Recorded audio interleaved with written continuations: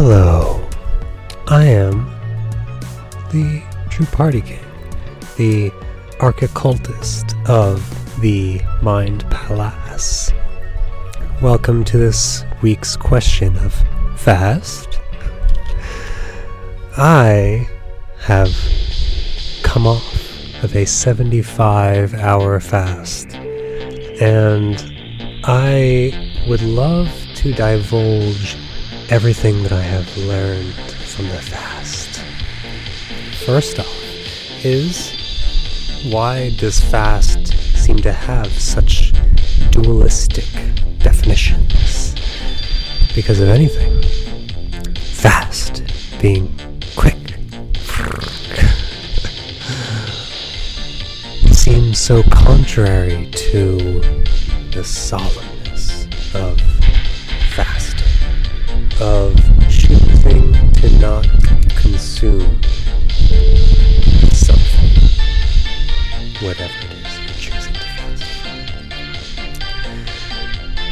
It's so contradictory, yet in my new understanding, I understand the fact that the definitions are actually one and the same, because the very need for a word to define fasting is a shame. But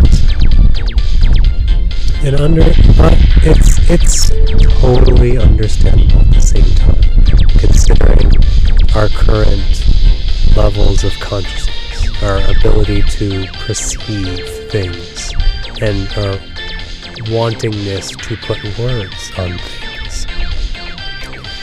The fact that we need to put a word on fasting is interesting, I would say. Just interesting. It's interesting. But the best way to break down something that's interesting, in my opinion, is in the past, present, and future. So let's delve first into the past of fast.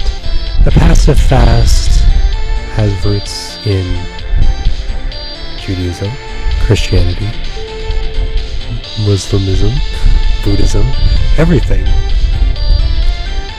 is but I feel like everything should be in Islam. It's so interesting how every one of these ancient teachers seemed to have that understanding that we should be fasting, at least during holy times, at least during certain seasons, so that we can understand that we really don't need things that we think we need when we are not fasting, when we are comfortable in consuming. We also grow dependent, and that is probably my best guess as to why fasting is so important to so many cultures, so many religions, is because it delves into our very nature of being, our very question of where did we come from? What are we doing here? Why are you listening to this crazy person talking about this thing? Is answered as best as it can be answered, as best as you're willing to be perceiving of that knowledge through fasting, through depriving yourself of everything. You gain so much understanding. Instead of trying to seek the understanding, instead of trying to claim it, go after it, be fast about it, go get it. No. Hold steadfast. Everything is yours. So, that leads to the present fast. The fact that rooted in the past of fast. We have so much history. And the fact that I can be talking about fasting is rooted in this present moment, which is beautiful. But it is still a limitation, because from my understanding of fasting, I just want to fast more. Like, I'm upset that I have to eat with my family tomorrow. But it is a sacrifice that I'm willing to make, because the only reason why I embarked upon this journey of fasting to begin with was rooted in my understanding that it would come to an end. Because if I were to give any advice to someone who is interested in perhaps doing a fast too, how long can you go without food, you might ask? The things that I would say, the knowledge that I would give, is to have a set path, a set journey that you're going on. Say, okay, this is my last meal. I'm going to make it a banger of a meal. It's going to be the best one for me. Yeah, it was like pizza, eggs, everything. It was just like a whole big splatter fest of deliciousness. And from that, I also had to set up the future. Where is it going? How long am I fasting for?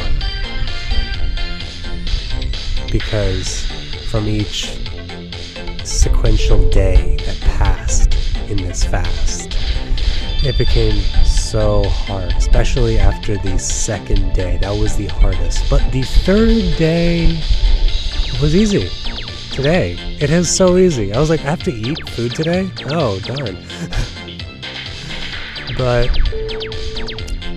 it was because I laid forth this 3-day pattern of, alright, not gonna eat today, or tomorrow, or the next day. And I was able to arrive at this understanding that perhaps we don't even need to eat at all. Maybe we don't need to eat at all. Maybe. Maybe we can all just live off of breath.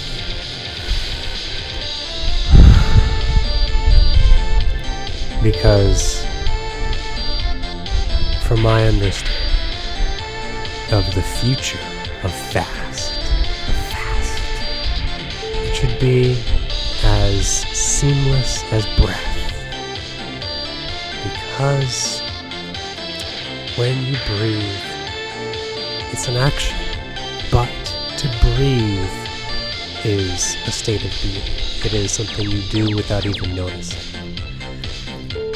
And as such, that is the future of fast.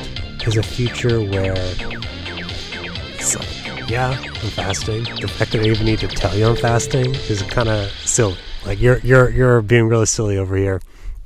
If you're asking me, what am I doing?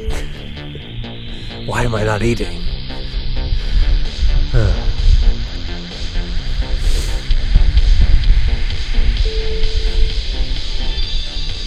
It's because I'm steadfast.